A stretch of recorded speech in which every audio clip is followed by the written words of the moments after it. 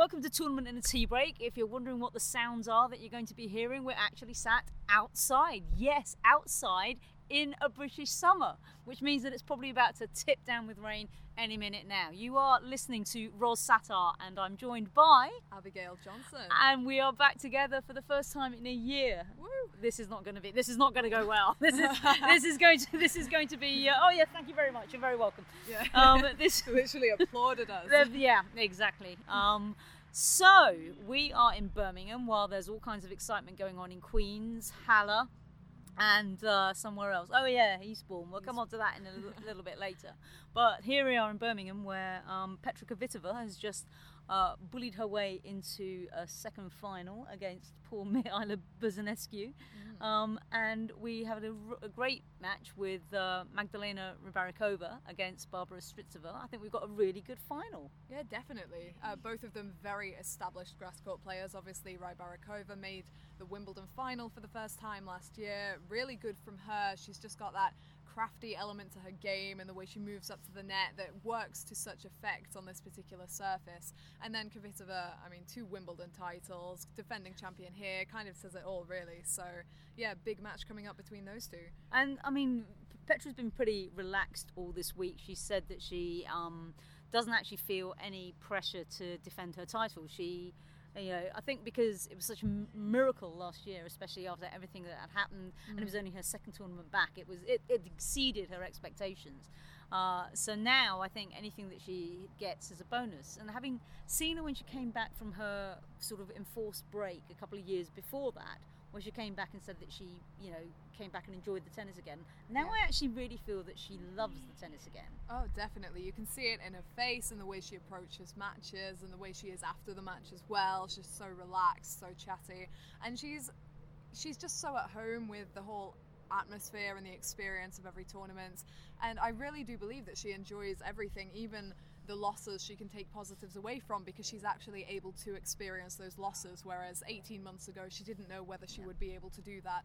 And you can see that just in the way she approaches everything, and I think it's doing her so many favours. I don't think it's a coincidence that she's won that many titles since she came back. I think that has a lot to do with her very much everything is a bonus type of attitude, and it allows her to loosen up and play the game that can be so lethal, really. Yeah, but what I've really been interested with Rybarikova is that, for somebody who's so tall, both of them are tall, tall units, but for somebody who's so tall, her movement on the grass is amazing. Today up at the net, we actually asked a question of Barbara Strycova, were you intimidated coming to the net? Because every time you did come to the net, she's got such a magnificent reach and movement. Definitely. Everything didn't work. Did that hold you back? And she said, no, I literally just didn't play my best. But to watch her, you see tall levers really struggle, but she hasn't struggled at all. She's looked very, very good. She had a bit of a wobble in her first match, but to beat Karolina Pliskova in the first round, she's just gone from strength to strength. Yeah, that is big, especially, Pliskova has the game that should traditionally work incredibly well on grass, and to get that win is definitely big for Rybarikova because, she's not a power player. She's more about the reach, the touch, the effect that she puts on the ball, and that would have been really confidence boosting for her, I think, to get that opening win, and then it's kind of, I don't know, maybe that takes some of the pressure of expectation off herself, because last week in Nottingham she didn't have the tournament she was hoping for, went straight out, and to get a big win like that under her belt early on here, that's just really good for all her confidence levels and everything, and that's what allows her to play her best tennis, I think. I think we're in for a right treat of a final. And the good thing is, of course, like the Czechs and Slovaks get on very, very well. It was lovely to see Strycova and Rybarikova say, oh yeah, we're good mates. And Petra was saying as well, we've known each other for ages. We've come up through the rankings together. They've even played doubles together. I think we're in for a really fun final. Definitely, and because they know each other's games so well as well, they know exactly what's coming. I think that's going to make both of them very much feel the importance of bringing their best tennis to the occasion, because if one of them's a bit off, the other one will know their game well enough, and that they kind of crack down on that. Kvitova especially, I thought today was in the zone. I think Rybarikova had patches against Stritsova where she let her foot off the gas a bit, and if she did that against Kvitova, I just feel like Kvitova's in the frame of mind, feeling the comfort on the court, where she would just kind of punish that a bit, really. Definitely. So, yeah. So are you basically saying Kvitova to win? I think so. I'd be predicting Kvitova to win this one just because she looks so at ease, and she has a lethal game. You know, the serve, when it was finding its mark today, which was most of the time, was very difficult to return and deal with. So definitely Kvitova is the favourite, I think, to come through. But not to say Rybarikova couldn't pull off an upset, because like you say, she can make Kvitova play that extra ball, and that's going to be something that challenges Kvitova's consistency. Yeah. So we'll just see if that kind of throws her rhythm a bit, I guess. So one or two sets, do you think? I'd go with straight sets, to be fair. I think last year I might have called Kvitova in 3 sets, which turned out to be true.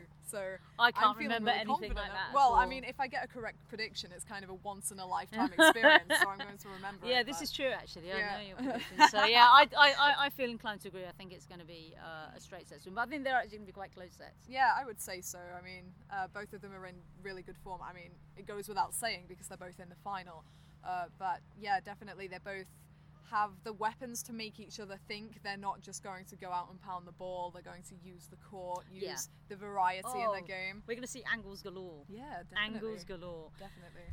Right, well, obviously the big news of the week was that Mr. Murray is going to be taking a wild card into Eastbourne. So if anybody's got a ticket for Eastbourne, you are in for either a treat or a heartbreak or a little bit of both. Because yeah. not only that, the draw, of course, has come out. And Murray is facing another wild card, Stan Wawrinka. These wild cards sound quite familiar to me. They do, yeah. don't they? Yeah. You know, I mean, I've heard that they're quite good, these Yeah, guys. I mean, they've done a bit, I could say, in their careers. You know? Yeah, So- some, like, they call them Grand Slams or something. Yeah, I something think like they've got that. like 3, Yeah. which is a well, magic number. Yeah, so, yeah, 3 each, I think. I know. Well, that's not that bad at all, is No, it? not really. No. So, okay, the positives, of course, are that Murray has actually pulled up well enough to play. See, even the crowd approves. That Murray's timing of that. I know. That Murray's pulled up well enough to play again and try out his hip. Because I don't believe that Nick probably was the best test for that, especially because that match was bonkers. No. But yeah, I mean that's a killer. That's a killer first round because Wawrinka has. I think Wawrinka rushed back, and I think Yeah. that he's now just beginning to find his groove. 100%. I think he was so anxious to get back that he did rush it a bit, and that probably actually delayed his ability to come back strongly. And I think it was probably the same with Djokovic as well. To be fair. Undoubtedly. Yeah, a few times trying to push himself too early, and we've seen the after effects that can have. It can actually extend the process rather than shorten it. So, regarding Murray and Wawrinka in that first round, I don't think.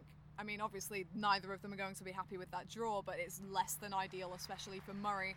Coming back has entered 2 tournaments and drawn Nick Kyrgios, who you never know what you're going to get on any given day, and Stan Wawrinka, who at the peak of his abilities is top quality. And I think that Murray would have been looking to ease into tournaments and get some matches under his belt, as opposed to simply test himself out against the best in the game. Yeah. So definitely unfortunate for him that straight off he's having to play these guys that he would rather play later in the tournament, Yeah, when he's absolutely. found his way on court and actually assessed how bad or good his hip is at the moment.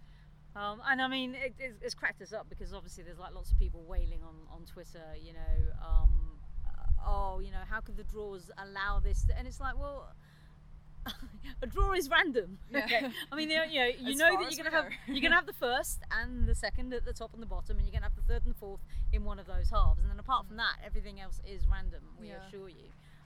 But yeah, if you've got a ticket for that, probably for that Tuesday, Yeah. corker. Yeah, absolutely. I think it was a Grand Slam semi-final not that long ago, just over a year ago, Yeah. I think. So, There you go. Wow. Grand Slam semi-final in the first round I of know. Eastbourne, so Which is an ATP 250, ladies and gentlemen. couldn't have predicted that one. Now, where are you going to be? Well, you're of course not going to be down with me in Eastbourne for No. the weekend. Where are you going to be? I am off to the Boodles, which is in Buckinghamshire, Slough kind of area. So down south, but not as far down south, I don't think. My geography's bad. Where's It's Eastbourne? Oh, so Like- Eastbourne is. You can get much southern. Yeah, so much further south. Yeah. I say. Yeah. Yeah, it's well done. Oh, But yeah. sorry, I'm just giggling at the sight of Annabelle Croft and the Eurosport team doing flossing in I've just in caught the sight of that foreground. one, yes. Anyway, Yeah. to continue, Boodles. Boodles. The Boodles is great, you know. It doesn't get much coverage in comparison to other tournaments because it's not a normal tournament. There's no draws, there's no real prestige to the event, let's put it that way. It's just a way for players to relax and prepare for Wimbledon in a very laid back environment. So the court conditions and everything is exactly the same as it would be at Wimbledon, so that makes it a very popular option for the players that are coming. You get a lot of top players. I think some of the key players this year: Juan Martín del Potro, Grigor Dimitrov, Alexander Zverev. People who are And also, Victoria Azarenka, who may be opening against, who did we say? Maybe we playing- think that Azarenka should open against Dimitrov because Yeah. it would absolutely be hilarious if you then beat him. Well, it's an exhibition event at the end of the day, Yeah. so it could be quite And she- entertaining. Way to test yourself, I'd say. Yeah. Um, And the thing is, she'd be absolutely 100% up for it. Yeah. I mean, I don't think she'd care whether she meets a male or a female player. It'll be like kind of just let me on court. And she does that kind of exhibition thing very, very well. Yes, yeah, she likes that kind of thing, and all of them that go really appreciate the kind of the relaxed atmosphere, because it's not often that you actually get to compete and play matches, but do it in a no pressure environment. Yeah. You know, it's not like just going out and practicing a match on the match court, but at the same time it's not like playing a competitive event. You've got the crowd there, there's banter and stuff, there's lots of fun. So it's a good tournament and a good lineup, and definitely worth going to have a watch. I know that people have a jolly good time when they go and watch the Boodles. So, yeah. No, it is good. I mean, I've gone down. I think the first couple of times I did Eastbourne, I used to go drive down for a day, and it was great fun. I think the first or second time I went, Djokovic flew in by helicopter, which was terribly exciting. We all got to scamper to a field and watch this helicopter come into land. Nothing like doing it dramatic. Yeah, it was just amazing. And then we all wandered back, and I was wandering back with one of the photographers going, did we really just all scamper into a field just to watch a helicopter land and Djokovic get out? And he was like, yep. And I was like, okay, all right, the things we do for tennis. Also, the things that we do for tennis is we get right to the heat of the debate, and obviously one of the reasons that I also loved going down to the Boodles was for the scones even. Now, what is it? Is it scones? Because to me, I think it is scones. But of course, to my my glamorous assistant here, It's scones. It's 100% my whole life. Are you telling me my childhood was a lie? yes, indeed, I am. You know, but at least you heard it from a friend, right? Yeah, well, I guess so, but I still disagree. I had this. This isn't mine. I stole this, but I was telling Roz that when it's there, it's a scone, and when it's gone, it's scone. Ugh.